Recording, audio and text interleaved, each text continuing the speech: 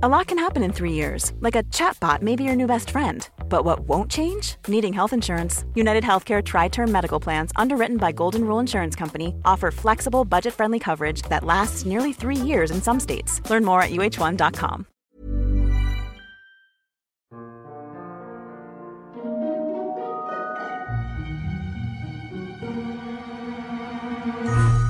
Hello everyone, and welcome to the History of Byzantium, episode 279, Catching Up with Max Lau. Thank you all so much for the messages of sympathy while I was ill. I hope you enjoyed some kind of break over the holiday season. I will be sitting down across a Zoom call with Anthony Caldelis soon to bring you parts 3 and 4 of our series, but today we are catching up with Max Lau. Dr. Lau came on the show 50 episodes ago to talk about his book, which covered the life and career of John Komnenos, Alexius' son, Manuel's father. Max lent me the manuscript of his book, which heavily influenced my coverage of John's career, and now the good news is the book has been published.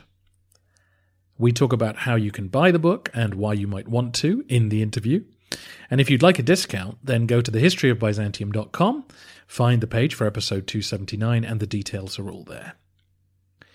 After talking about the book, I decided to quiz Max on everything we've been through since Manuel's reign, the collapse of the empire, and the Fourth Crusade, to see what insights he can offer and the different opinions he has on what went down.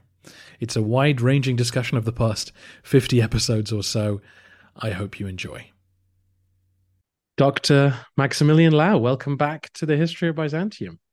Good to be here. Well, I think any listeners struggling to recall will remember this was episode 229 when you were last on the show to talk about John Komnenos. You had at that time written the book on Alexius' son, Manuel's dad, and you kindly shared it with me, which greatly enriched the podcast. And we have good news, because I've had messages ever since then saying, oh, well, I want to buy this book. Where's this book? When's this book coming out? And the book is now out. Finally, yeah, I know the lag on these things takes quite a while. But yeah, no, very glad to report that it is finally out in hardback anyway, which is, yeah, also why particularly actually for your listeners today, I've actually got a little discount code for you all, which shouldn't run out ever. So because I realized this, partially because of all the photos and things in it, this is a bit of a pricey item. I have hoped one day it might come out in paperback, but no knowing on these things. That's up to the people above. But this will probably hopefully go on the website as well. But for any listeners here, if you go onto the OUP website, and if you go to the usual place you put in some discount codes when you sort of try and buy one of these things, and if you type in AAFLY G6, so that's AA Fly G6, that will get you 30% off, which hopefully should be useful for some of you on this sort of stuff, which is the least I can do considering so these things are not cheap kind of thing. But hopefully I said all the photos and everything else in there make up for it a little bit. Yeah, absolutely. Well, this is academic publishing, obviously. Yeah. And I don't think they realize that there is more of a market out there now with the internet kind of spreading Byzantine content around. So yeah, I will put all this on the website. So the Oxford University Press have published this book. I recommend it highly. Obviously, go back to episode 229 for more on the specifics and on John.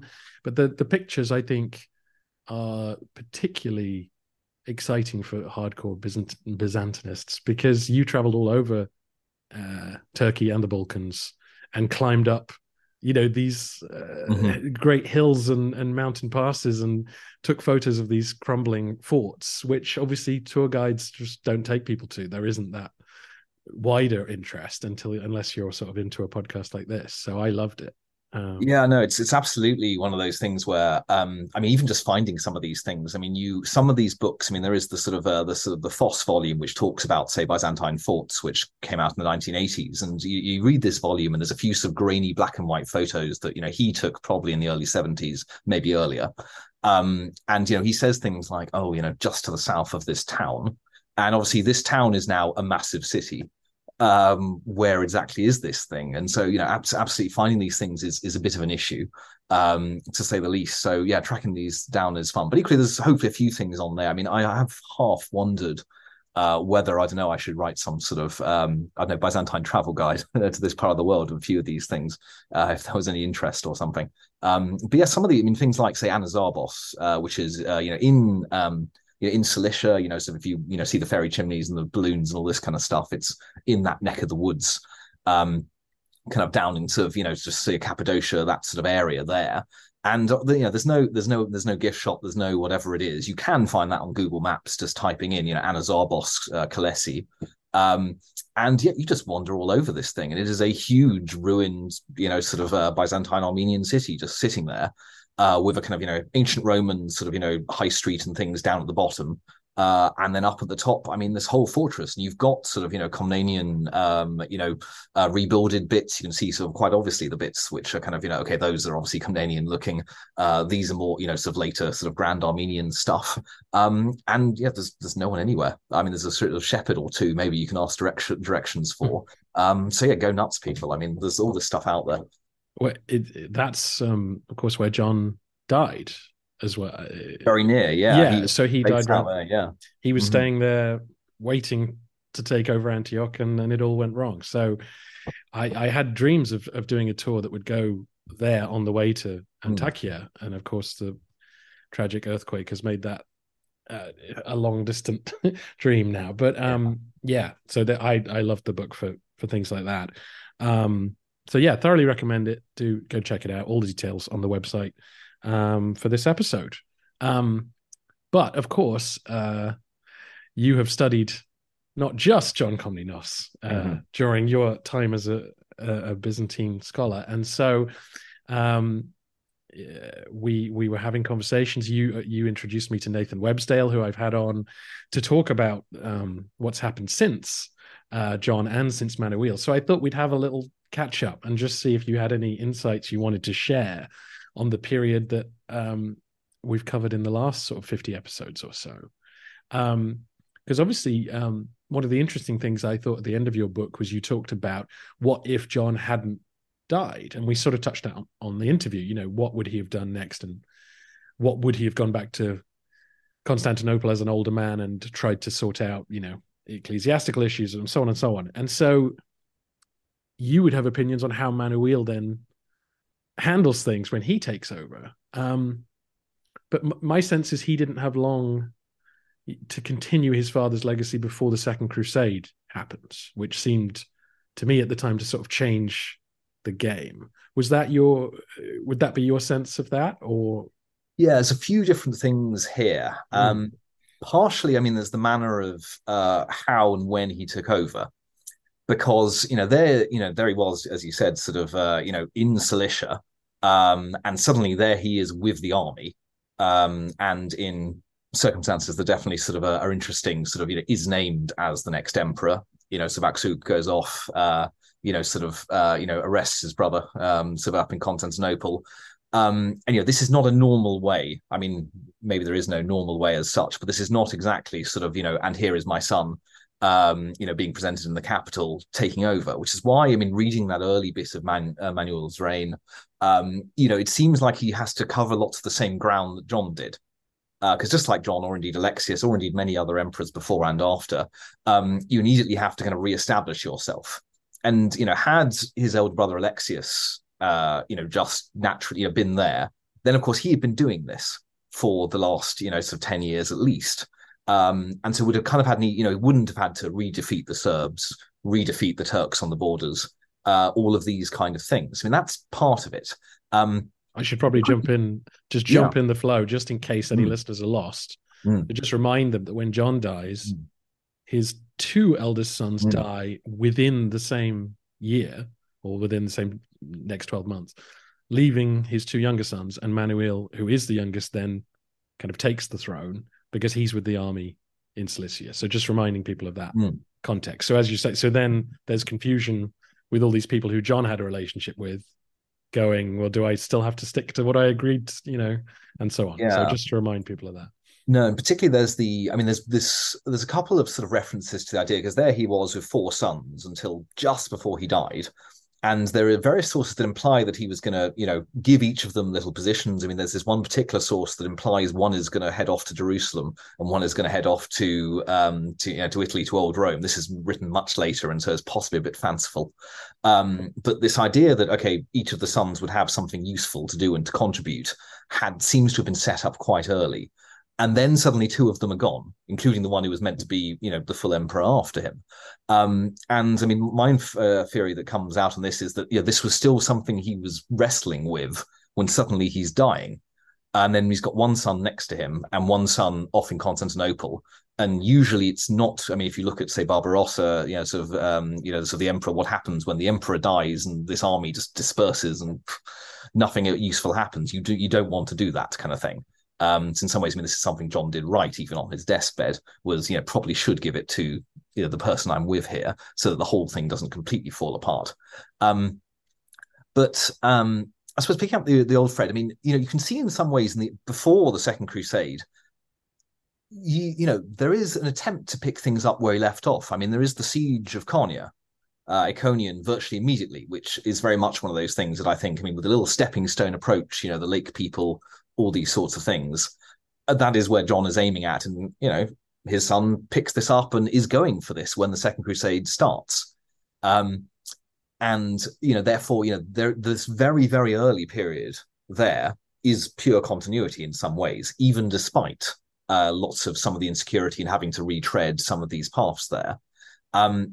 Then, this is sort of one of those, to what extent is this, sort of Manuel's personal kind of personality, I suppose, coming out here? Because then, of course, you get these sort of really, quite these prestige campaigns, which are pretty amazing. I mean, just thinking of the sort of the logistics involved into the Egypt campaign, or indeed the Italy campaign. But then equally, all of these are grounded pretty solidly. I mean, thinking of the fact that under John, he goes Balkans and Anatolia and back within the year after year.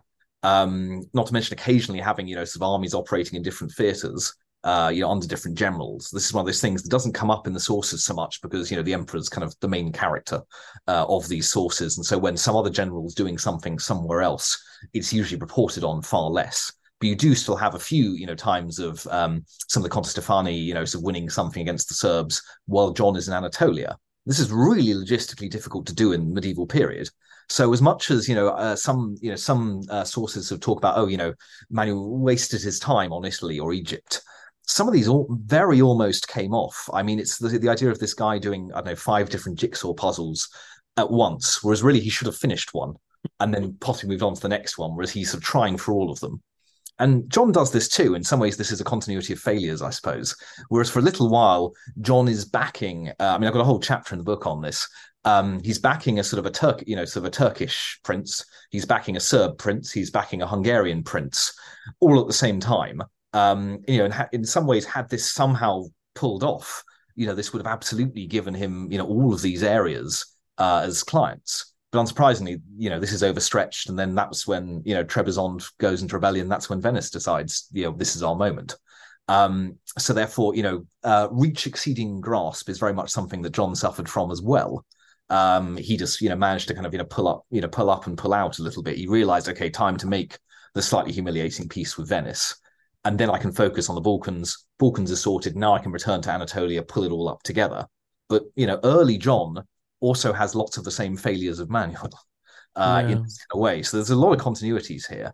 Likewise, on the kind of diplomacy side of things, I mean, with the Germans, obviously this whole, marriage with, Bertha Irene, this is, negotiated under John, and also with Jerusalem. I mean, in this late period of John, you have John's cousin Adrian, who's sort of a monk and later a bishop of Ohrid, sort of going over to Jerusalem and the Holy Land, seeing everything, meeting everybody, giving some money out.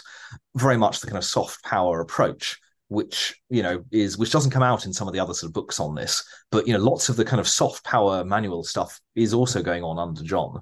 So I think there is, to be fair, a lot of continuity there, even despite sort of this portrayal of sort of Manuel as the more sort of party prince, I suppose. Yeah, it's interesting. So obviously Manuel's reign is long, and so we can't sort of talk about every in and out of it.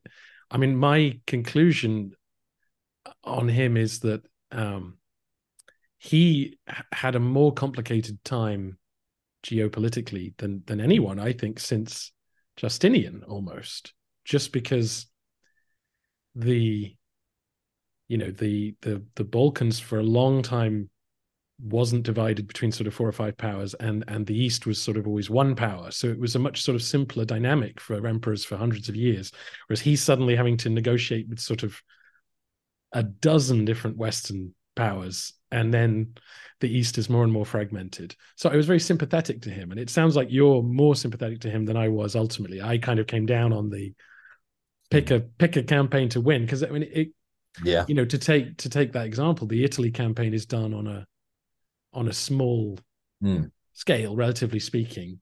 The army he sends is not likely to fight a pitched battle with the Normans and win. It's mainly there to capture towns and hold them. And then I was thinking earlier, it felt, again, I feel very judgmental sitting so distant from these decisions, but it felt a bit like with the Myriokephalon campaign, that he did the opposite, that he had such a large army that he thought, I can't divert the army from this course, so ends up blundering into this trap because it'll be too much of a nightmare to reroute this army around and so on. I mean, did you think my criticism was terribly unfair, or is there... No, the pick a campaign to win thing, absolutely I agree with. And I mean, there's continuity in so many of these things. I mean, particularly, someone should write some sort of comparison, I think, between Belisarius and Manuel's campaign, when it comes to, shoestring budget, small forces doing quite a lot. And equally sort of, Myriokephalon there, I mean, there's going to be some sort of interesting comparison with Manzikert and things to be made, I think. So when it comes to, and obviously a whole bunch of different circumstances, and that's a very broad generalization. But it's interesting seeing some of these continuities across. But yeah, it's I know, because you've got to think they've all had similar kind of, say, childhoods and training. Again, something I bring up a little bit in the book, and so what do these people know? And they've gone through. I mean, they've got this wealth of classical history and everything else, and they've read all the same thing. I mean, arguably that we have, possibly even more than we have. When it comes to what to do, what not to do, obviously the practical stuff as well on for what actually you do on campaign. I mean, these people are pretty highly trained, and you've got all of your Romans of command structure of subalterns and things which no other medieval army seems to really have. I mean, you get a little bit of sergeants and stuff coming in this period and things like the Norman armies, but generally not really. This idea of ranks and everything else is pretty still unique to the Romans. And with this kind of wealth, they've got, they know small force theory and defense in depth, and how lots of these things are all things that they'll have studied from more or less when they could read. And yet these things do keep happening. And so, you wonder a little bit. This idea of, I suppose, the sort of chess master emperor sort of planning it all out in advance, I think is definitely overplayed. As you said, there's so many competing priorities the entire time. And therefore, what is my final judgment on Manuel? This is one of those things I have kinder days towards him when I read certain passages. And that is in particular, yes, a few decisions taken differently. And it seems that particularly Italy, I don't know about Egypt, but definitely Italy likely would have worked out. There are still, some benefits anyway. Fighting a war in someone else's backyard is much better than doing it in your backyard. Arguably lots of the issues of Alexius and previously is that all the wars are happening in his backyard. And this is ruinous for your economy and everything else. So as much as, okay, he didn't conquer Italy, at least he didn't have the big Norman raids and wars that Alexius suffered, and indeed would be suffered post-Manuel, is that, the war was in their backyard at least. Which definitely in my more generous moments, I think, well, this is absolutely, even if it's sort of a bit of a glorious failure, it's not in your backyard at least, and therefore possibly worth doing. And again, there's a little bit, interesting little things when it comes to both Hungarian and arguably Byzantine troops in the 1140s. There's an interesting, it sort of implies there might be, Roman boots on the ground in Italy under Lo-Fi. It's only one little reference, but implies, this isn't the first time, since Bari fell that there have been troops in that area. they are keeping this in mind that, okay, one of these days, if we manage to get, the stars all align on this, then yes, we're back. And equally, there seems to be, at least, definitely until the 13th century, there's still plenty of Greek monasteries and, a population there that are welcoming to them. Naples is still, the dukes there are still using Byzantine titles until Roger takes over. There is very much, the home there. And equally, arguably, in the Middle East, you still got the Melkites and things today. So this is not something that sort of disappears, this idea that, one of these days, maybe we might be Roman again. So I don't think that, anything Manuel was doing here was massively, out of the realms of possibility. Was his reach exceeding his grasp and he was trying to do too many things at once? Yes, it seems so. But I suppose it is one of those sort of Red Queen effect things. This is from Alice in Wonderland. It's used in Evolution quite a lot, whereby so this little exchange in Alice in Wonderland where they have this race or something, and basically they're both sprinting as fast as they can, and they stay at the same tree. And so Alice says something along the lines of just like, "Oh, where I'm from, we race and we get somewhere else." And she's replied, "Oh, well, here you need to run really fast just to stand still." So this idea that by doing all of these things, he manages to more or less keep the empire where it is. And if he didn't run that fast and try this often, then it would go backwards. And so that is, I suppose, my other sort of more generous appropriation, is that by doing these things, manages to keep them where they are. And the second, and so saying, "Oh, no, he should have sat back or focused on one thing," well, then everything would have gone out of control. Yeah. I know. And I know obviously my business is narrative, so I get a bit too narratively neat or whatever at times. And when I put this to Anthony Caldellis, he didn't go click, but I said to him, I sort of think if in the film or TV version of Manuel, when the Second Crusade happens, he has a sort of vision of the Fourth Crusade happening. Not literally, but as in the Normans launched this attack on the Greek coast while the Second Crusade is passing through. And so he sees, well, this is a massive danger. And so my issue with Manuel is he then arrests all the Venetians in the empire, 30 years, 40 years later. And they're his insurance against another Norman attack. So that's now gone. And then you haven't got any treaty in place with the Normans that's really solid. And then obviously you can then say, well, then the Fourth Crusade happens, or then the sack of Thessaloniki happens, so on.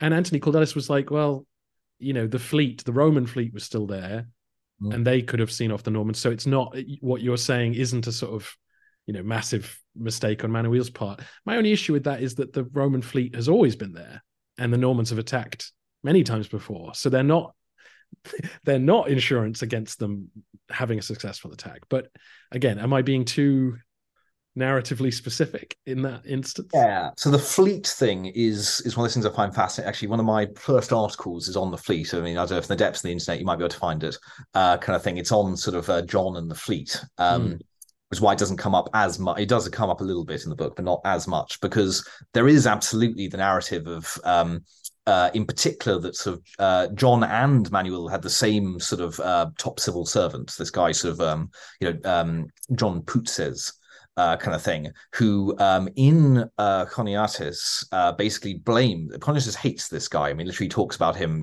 sort of he everything. He insults his wife, he insults, he really does not like this guy, and this of course is the main source on him, but particularly in Choniates basically has this thing that this finance minister, in order to sort of save money, takes the taxes from what had previously been the sort of localized defense fleets, your thematic fleets that have been operating for a while, and essentially decides, well, this is no longer going to be spent locally on local defense fleets, but is going to be centralized, in the capital.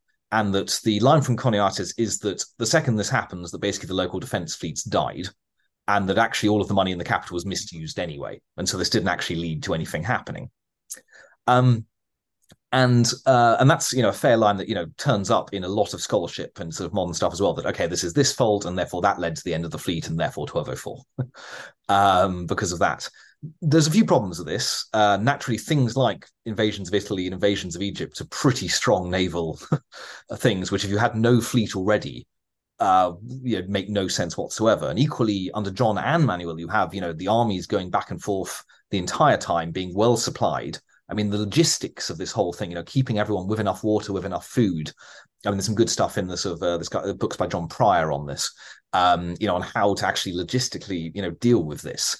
And, you really can't do this with no fleet. The other sort of argument, and I think Sir Peter Frankopan makes this, is that even though there is no Byzantine army with the First Crusade, I mean, how are they eating for a lot of it? And the argument has probably got to be the Byzantine fleet is resupplying them the entire time, even though there's no army with them. And so therefore, this idea that the fleet just suddenly disappears doesn't seem to be the case. In which case, you've got to think, okay, well, what's going on with this bit? And why would you suddenly go from these little localized defense fleets to trying to have a kind of centralized navy? And for John, it seems to work out fairly well. And it's probably, as I said, the rise of Venice and the Normans, is that having a bunch of kind of patrol vessels, and great for sort of anti-Arab raiding, great at anti-pirate, that kind of thing, but are not great when you have a large armed fleet coming at you, because this thing is going to smash. And when the Venetians are going around the Aegean in the 1120s, this is basically what happens: is there's this huge Crusader Venetian fleet that can do what it likes in the Aegean, because there is no localized defense force that can stand up to them. So unsurprisingly, this initiative that comes under John obviously is to create, okay, we need our own little, I say little, big centralized navy that can stand up to one of these things. Then, I suppose, with, as I said, the various crises that go on from the end of Manuel's reign onwards, is it likely that the money from this centralized fleet started to be misappropriated and used in other things?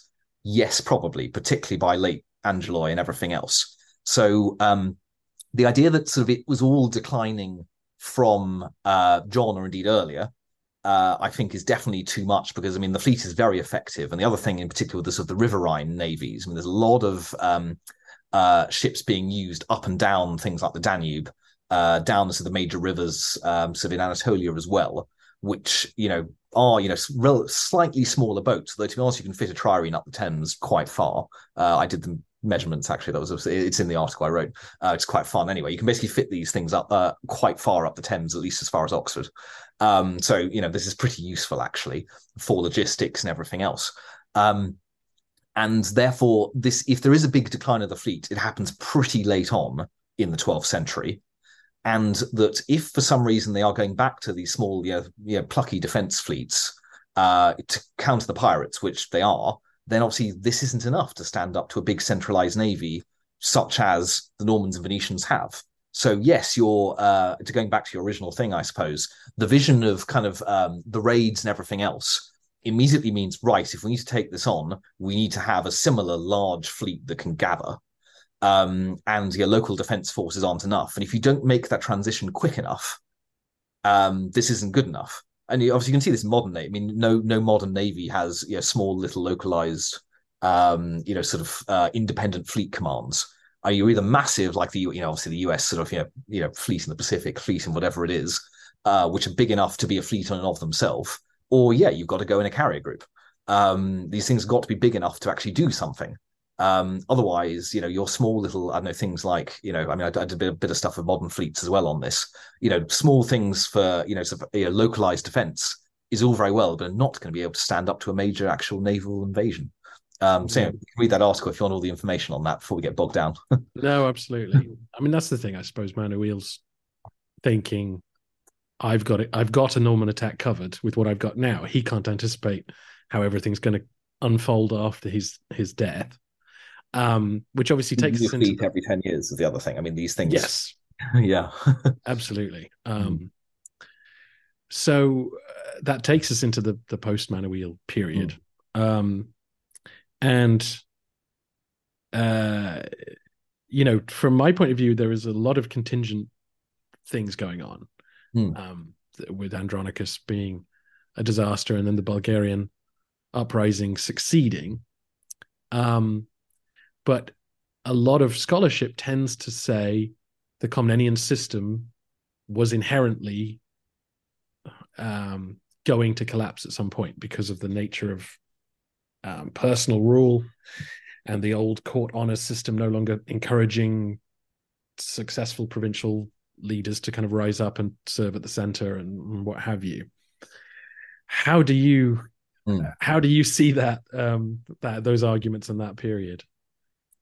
Yeah, so I mean, I remember listening to, as I said, Nathan on this, and obviously he's very good on this kind of stuff as well. And initially, anyway, obviously you've got a system where in the early Comnenian system, anyway, you have a lot of interplay between the capital and the provinces.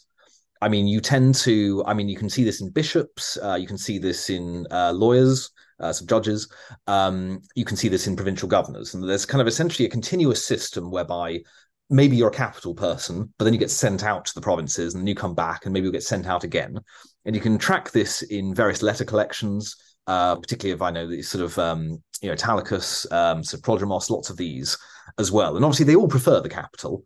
I mean, lots of these, say, oh, now I'm posted here. Oh, I missed the capital. So they all prefer that. But equally, there is this system that sort of basically sends them back out. And this, I suppose, is what the provinces get out of the capital quite a lot of the time. And equally, as someone in the provinces, you want to go to the capital because then you can keep going up these sorts of ladders. And so even though there isn't the old court honors system, there are a whole bunch of ladders to go up. And often, I mean, lots of particularly sort of churchmen sort of, seem to flit between ecclesiastical positions and imperial positions, the entire time on sort of separate thing, depending on which gives you lots of options, really. And I ran the numbers, actually, because I mean, this is one of those questions that keeps coming up, and I've probably been looking at this stuff since I was an undergraduate.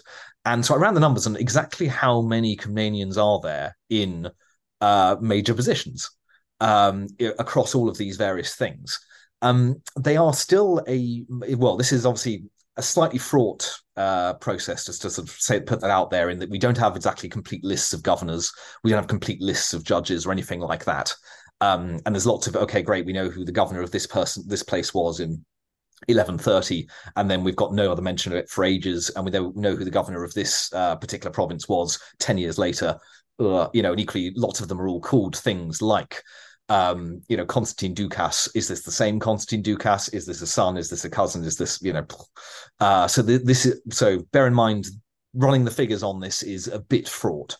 But I did the best I could on this. And at least sort of under kind of Alexius John Manuel on this kind of thing, it's definitely the minority of provincial governorships. They do tend to be, I'm going to say, the sort of the good ones. So, I mean, they almost always have a komnenos in charge of Cyprus, or a very kind of, someone married in and everything else. So very close. Likewise, something like Dyrrhachium, obviously your major sort of, fortress town in the Balkans kind of thing over there, usually somebody, of one point in sort of John's reign, they even sort of, they have somebody who isn't a komnenos and they sort of say, okay, you're retiring now, and put one in. So, I mean, it does tend to be, I'm going to say, the sort of the important ones. They are making sure there is somebody who's very close in. But otherwise, I mean, there are a lot of people who aren't. I would say it gets a bit blurry as to, here is somebody who is a major presence locally. Okay, they're invited to the capital for a little bit, and then they're appointed back to be in charge of their place. And this is something that did not go on so much. So there is a little bit more, I was going to say, recognition and appointment of local powers. This, of course, has pretty massive implications for how things turn out, if you do want to be a little bit teleological about it, as if they've been recognizing local major power brokers as the major figures for a while, and they have less involvement in the capital. This kind of feedback loop has already started to break down. You can see this in particular, the areas that are less obviously kind of, this is your sort of difficulty with Caldelis nationalist stuff, but let's say less Romany Greeky, technical term there. Yeah. We're talking about sort of your Serb lands, your Armenian lands, these sorts of areas. You have more recognition of the locals. Obviously, this is, the locals prefer this, of course. Great, I get to be Prince of Dioclea, or Rashka. Or indeed, obviously, Cilicia, famously, Cilicia there. But obviously, this does have implications when it comes to the locals wanting to suddenly go their own way when actually they're getting nothing out of the capital anymore. So it's a bit of a mixed bag. at least for your sort of Alexius John Manuel sort of area. Once we get a little bit later into, and I think this is more or less the short version of arguments. I think this is something that comes up during the Angeloi. You suddenly have obviously much less interplay, and that goes again across the board: judges, bishops, imperial figures. If you want to be in the capital, you stay in the capital, and equally, you get these sort of more homegrown bishops looking after local concerns. I mean, also things like justice. This is where you have bishops suddenly starting to be judges. This comes up in sort of, Eustathius and Thessaloniki and this kind of stuff as well. And suddenly, okay, the bishop's the main guy because we're getting less support from the capital than we used to. And I think this is combined with the fact that in your earlier Komnenian periods, sort of Alexius John and into Manuel as well, they have been, they have had in some ways a pro-province policy, particularly on the borders. To make, this is, I suppose, the central kind of contradiction is that these areas that were overrun with Turks, Normans, Pechenegs, Cumans, whoever, under Alexius, suddenly are kind of vibrant, very inverted commas, Greek Orthodox, Greeky Romany successor states in the 13th century. And this is because obviously you've got, all of these fortresses being built. You do have provincial governors being sent out. You have kind of the restoration of monasteries, the restoration of all of these things in things like places like Western Anatolia going on. And therefore, Nicaea is storming the sort of later principality there. All of these areas suddenly, and equally same with Serbia, same with Bulgaria. These areas that were these sort of border areas obviously do get a fair bit of support, investment of cash and fortifications, investment of decent personnel, who then get told to stay there. And then unsurprisingly, they think, okay, if we're staying here, we better make a good job of it staying here. And therefore, the second the capital is a bit weak, actually, they can go their own way. So in some ways, really positive Komnenian policies both laid really sort of, laid down the groundwork for, as I said, vibrant successor states in these areas. Is, I suppose, and that's, I suppose, the central contradiction here. It's very interesting. I mean, that's another fun part of your book is showing the work John did rebuilding defenses in Western Anatolia. And most listeners will know that that's obviously where the Roman successor state comes from that retakes Constantinople. But they may be less familiar. We talked about it with Nathan Webdell, with Nathan, that from Epirus, from the west of Greece, another Roman successor state emerges, which is very successful for a good period. So do you see the collapse of that sort of 1180 to 1204 period as largely contingent on factors that happened, or was it the Angelois sort of lurching from one crisis to another that led provincials to go, well, why don't I just hang back and wait for this to settle down and I'll run things, down here?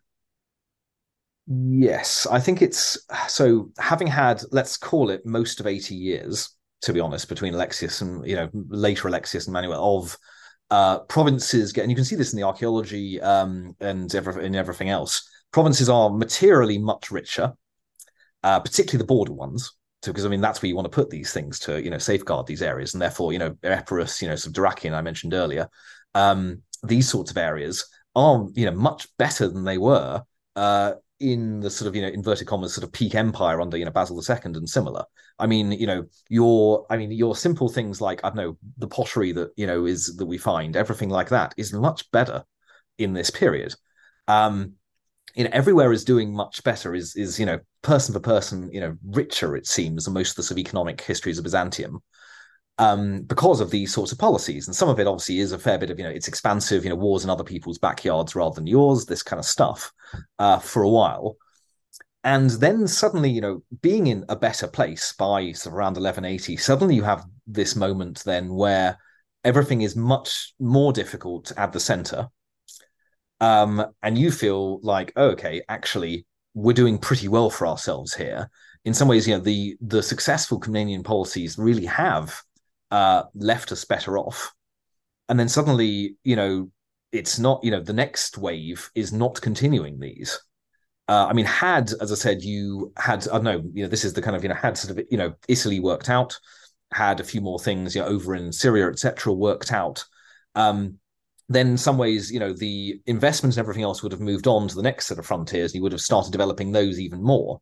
And equally, rather than there being a materially rich area that also has all the troops, actually the troops will have moved on to the slightly more difficult borderland area.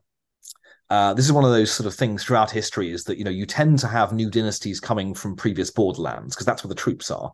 I mean, the Tudors in England is a good example as well. I mean, they're the Welsh border people who had the troops, just very similarly.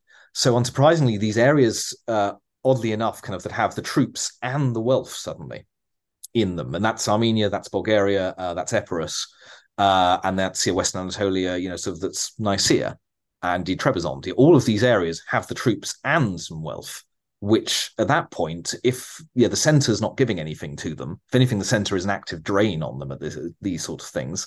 Therefore, why not go their own way for what seems like something that's, because I mean, previously, you always, as a successful general who defended your province and things are going badly at the center, you marched on the capital, you named yourself emperor, and the empire continues.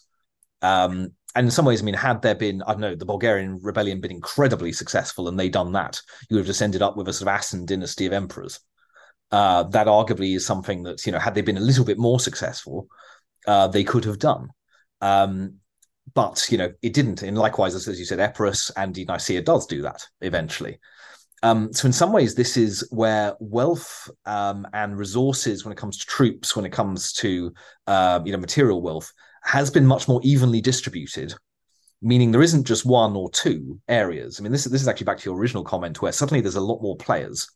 If you're dealing with not only all of these Western powers and all of these multiple Eastern powers, then you need to put troops and wealth in different places. And then suddenly everywhere's equal, and there isn't just, here is, the challenger place and the capital that traditionally has everything. And then either the capital holds out and, crosses the other one, or the new one crosses the capital and, retakes it. Actually, suddenly where there's multiple places around there that can all fight each other as well, of course, then this is why it ends up the way. And this is my sort of like big picture dynamics thing on this, is that in some ways, therefore, the spreading of wealth, and some of this is due to all of those other powers. I mean, your Venetians, your Genoese, Normans, equally everything else, is that, Epirus, for example, I mean, that is supported by all of your, what is today kind of your sort of, Montenegro, that sort of area, your lovely tourist sort of Dubrovnik and all of this kind of areas are in your kind of Byzantine trade area, which the second things are breaking down, it's still in Epirus's area. I mean, so John gets kind of all of these places to acclaim him as emperor at Easter, which is a small victory in some ways, but that plus trade rights is exactly what they want. So, I mean, this sort of developing world, and whereas, I mean, in your past centuries, you had, Byzantium and, obviously, sure, there's Persia, or there's, your other sort of major players, but that's about it. I mean, there aren't multiple smaller places all needing resources and all developing each other. And that, I think, is the change dynamic here in many ways, is that people have options. I mean, same for, look at Hungary, for example, which, they're sort of getting Byzantine crowns and papal blessings at the same time. Serbia, the Serbs do the same thing. People have options the entire time. And this obviously makes it much more difficult to operate in. And so, that's why I said overall dynamic things could therefore, a slightly more, a few battles differently one way or the other have kept it together. Certainly, I mean, we could have ended up with an Asin dynasty, as we said. Could have ended up with, Epirus basically retaking Constantinople very soon afterwards. But why didn't it? In some ways, because I think of the successful Comnenian policies of resources and troops being everywhere rather than concentrated, is my, I suppose, all-purpose analysis of it. It's really interesting because it's one of those things that a kind of map narrative sort of dominates the internet. So if the territory is decreasing, the whole empire must be weaker. Whereas there's been a lot of work on this, that the economy is actually growing, the population is growing. And as you're saying, it's hard to elaborate in a narrative why a political system collapses at the same time that people are actually better off. I mean, I tried to touch on this with the border in Western Anatolia, where some towns were growing because now the Turks are a new market to sell your produce to, where before that market wasn't there because the people over the hill are Romans growing their own stuff, or what have you. Just little dynamics like that. I mean, it's very interesting. And obviously, I'll be getting into the narrative of all these successor states relatively soon. So let's finish with 1204 then, which I thought I was amusingly harsh on the Crusaders and all their hypocrisy until I read Anthony Caldelis's New History, where he's absolutely scathing on another level about the kind of anti-Roman, racist, we would say now, sort of rhetoric and ideas that and so on and so on. I mean, what's your feeling about the Fourth Crusade? I mean, again, it's a topic we could talk about for ages. Is it a completely contingent event? Is it something that would have happened anyway? Did the Latins have their eyes on this prize one way or another? What's your sense of the Fourth Crusade? So I'm going to preface my answer by saying that, funnily enough, so my next book, which I won't even start really writing for another year or so, is possibly going to be on this. And so I entirely retain the right to change my mind completely by the time I write something else down. Of course. But yeah, this is something I'll be probably putting together in about 2 years' time. So we'll see what happens, admittedly. But one of the things which I'm thinking, because I'm already sort of started to plot down a few ideas here. So one of the things I think I'm going to be highlighting a little bit is there is the very much the trope, and this includes in Byzantine literature and definitely also today, as you said, in interesting corners of the internet and things, of kind of Constantinople as the great classical unsacked city of antiquity that has survived everything until 1204. And in more recent history to 1204, this is not really true anymore. And just this is the kind of the nature of the city itself, and I'm saying it's not really true on both of those characteristics. I mean, I said there basically the great unsacked city of antiquity. On the one hand, you actually do have lots of pretty violent changeovers going on. This you can say, I mean, in recent times. So obviously Alexius famously comes in with troops. A little bit of sacking goes on that they try and brush under the carpet, and Anna definitely does, as much as possible. And he at the end of the day is taking over. Even John, obviously, his troops do take the gate, the doors of the great palace off its hinges in order to get in. This isn't quite, it doesn't mention anybody dying or anything else, but then laudatory histories wouldn't. Equally, you've got, and then obviously the second you hit the Angeloi, this is happening the whole damn time. And then, of course, once you do get to the sort of fateful events of the Fourth Crusade, suddenly, I mean, you've got a whole bunch of, this rapid turnover of emperors, all of which are pretty military. And so the idea that sort of suddenly 1204 happens, and this is the great city sacked at last, is not really true. Because, I mean, actually, the city had been having a lot of little ones for a while at this point. So, I mean, that's kind of the one point. The other thing... shall I just jump in there? Sorry, just to remind listeners might be thinking, wait a minute, what? So we're talking about, let's say, Varanus's rebellion, which Isaac Angelos puts down with the help of, now there's brothers. Is this Conrad at that point? I'm forgetting. Yes. Yeah, I think so, yeah. Of Montferrat. And the Latin troops are sort of allowed to sack the suburbs and then start looting people's houses to sort of, because they're not being paid in any other way to celebrate such a victory. Yeah. And then Andronicus lets people sack the Italian city quarters when he takes power. Are there any other ones I'm forgetting? Those are the main ones. I mean, equally, I mean, with all of the various fires that go on and everything else, I mean, there's... Well, and I suppose the palace gets looted, doesn't it, repeatedly? Yeah. So when Isaac takes control and then John the Fat's coup, so people are just running through the palace, stealing money all the time. I mean, this is the idea of, I mean, just think of it in, I think, modern terms, kind of thing. The idea of, like, there are multiple years in a row, or, small little gaps before that, where you have, I mean, obviously, think of the, I mean, without wanting to make too many contemporary parallels, obviously the outroar, the complete sort of uproar at sort of obviously the US Capitol thing. I mean, imagine things like that, but much, much worse happening for years in a row. Yes. And sure, the government sort of continues and everything else, but I mean, this happening again and again and again. Yeah, that's really interesting because I never talk about modern politics. And of course, nothing really happened on that day to affect the political. But if it happens 6 times in a row, someone will go, this doesn't look great, does it? Yeah. Yeah. And obviously, as I said, much worse. And, so I do my best not to have too many of these sorts of things. But yeah, obviously that I think is an obvious sort of parallel on this kind of, the seat of your government, this happening. And so firstly that, and equally the other aspect is that, the great, antique, city of the Romans, and particularly in the 12th century, this is also not quite the case so much anymore. I mean, obviously we talked here, so there's the large Italian quarter. Equally, there's multiple. I mean, really, we should talk about, the Genoese quarter and the Pisan quarter and the Venetian quarter, all of which have their own little churches, their own monasteries. Equally, I mean, there's a good few lists in quite a few of the scholarship of things like, and here's the German church, and here's, so all of these various groups, not to mention, I mean, there's a mosque, there's 2 competing rival Jewish communities, which are, going from strength to strength in this period.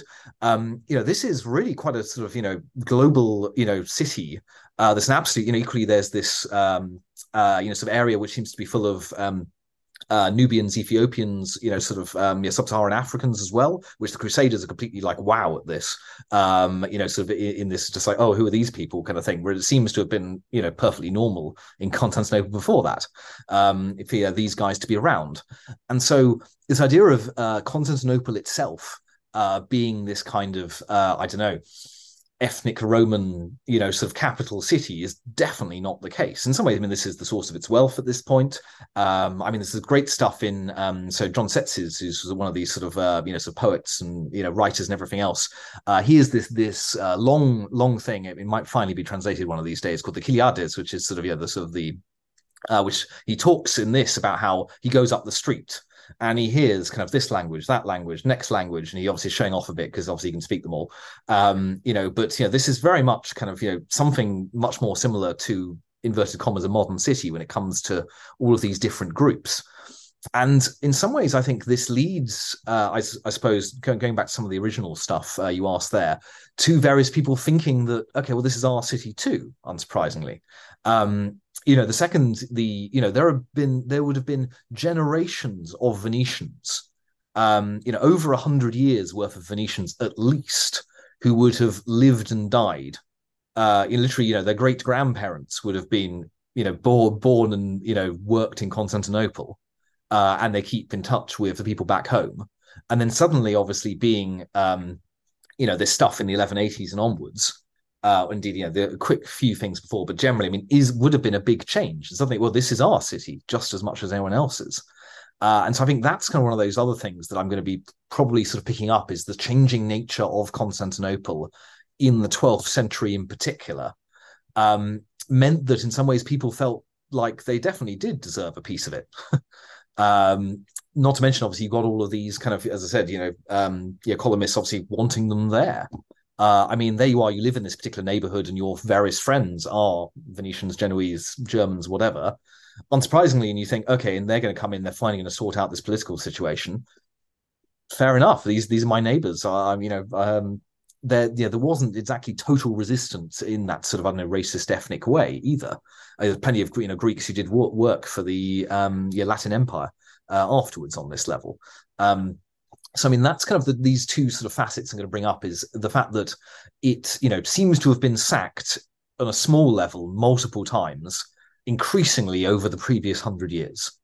And also the city itself had become, as I said, this, really different global city in a way that I don't think really occurs again for, until the modern period, to be honest. So, I mean, those are my sort of two kind of like slightly different threads I'm planning on bringing in myself on that, if that sort of semi gives you an idea of where my thinking's at. No, that's really interesting. And I think that is one of those things when you read the sources and you realize the Crusader army isn't that big, and you think, well, why isn't the population of this huge city like they would have been in 717 Mm. working as one to throw them out. And you think, well, if they are much more disunited and politically disunited as they've become through all these factions and so on, it's easier to understand how this thing sort of happens without people realizing we're about to be sacked. That, oh, this is a kind of, as you're saying, this is a high level political thing. Maybe the Crusaders will take over the city and install their own new government. You're not anticipating they're going to come to your house and steal all your stuff. Yeah. And you're thinking, well, I'll stick with my neighborhood. We'll be all right. We're not, we're not in conflict with them. Well, especially you'd had Latin empresses for, most of the last century. Therefore, at least half, if not more than half, Latin, emperors, whatever it is. I mean, this is not to mention, I mean, so many, various kind of, your key positions, your provincial governorships, whatever it is. I mean, the idea of there being various, inverted commas, alien Latins in charge is definitely not the case. They are a completely normal part of the fabric of this thing. Just as kind of, Christian Turks have been and all this sort of stuff as well. This, I mean, I think sort of the written down sources, particularly after the fact, really have to justify this is why, well, to be honest, all these terrible things happened, and this is why we were justified. And that's when the kind of the racial angle really comes in, is justifying this, particularly to the rest of Christian Europe, is that these people deserved it because. Whereas how does it happen as it goes along? I think a lot of this is, as I said, because some of this has been building for quite a while. And in a way that I think in some ways didn't necessarily have to end up like this. I mean, could there have been some sort of, as I said, Latin Empire without the sack? Yes. Which is another sort of thing that is not mentioned very much. No, it's so fascinating. I mean, it's a good case study for budding historians, the sack, because within about a decade, it's everybody's interest to imply it was a horrible thing and it was everybody else's fault and it was terrible, and including the Latins. So it's really interesting so then if you read all that, you go, oh, it must have been awful, and you need then to reconstruct things and work out, well, maybe it wasn't quite as bad as they're all saying it is. But anyway. Well, I think the sack itself probably was, but the nature of the politics around it, with sort of, I don't know, these evil people or that evil people, probably not. I agree. Yeah, exactly. Well, it sounds like we might need to talk to you again in the future to gain more insight into that. So I think we'll probably wrap things up there and remind people that Emperor John II Komnenos, Rebuilding New Rome, 1118 to 1143, is available now. From Oxford University Press, and go to the website to get a discount code. And Dr. Lau, thank you so much for coming back to talk to us, and best of luck with your next areas of study. Thank you very much. Pleasure, and best to all of you out there as well.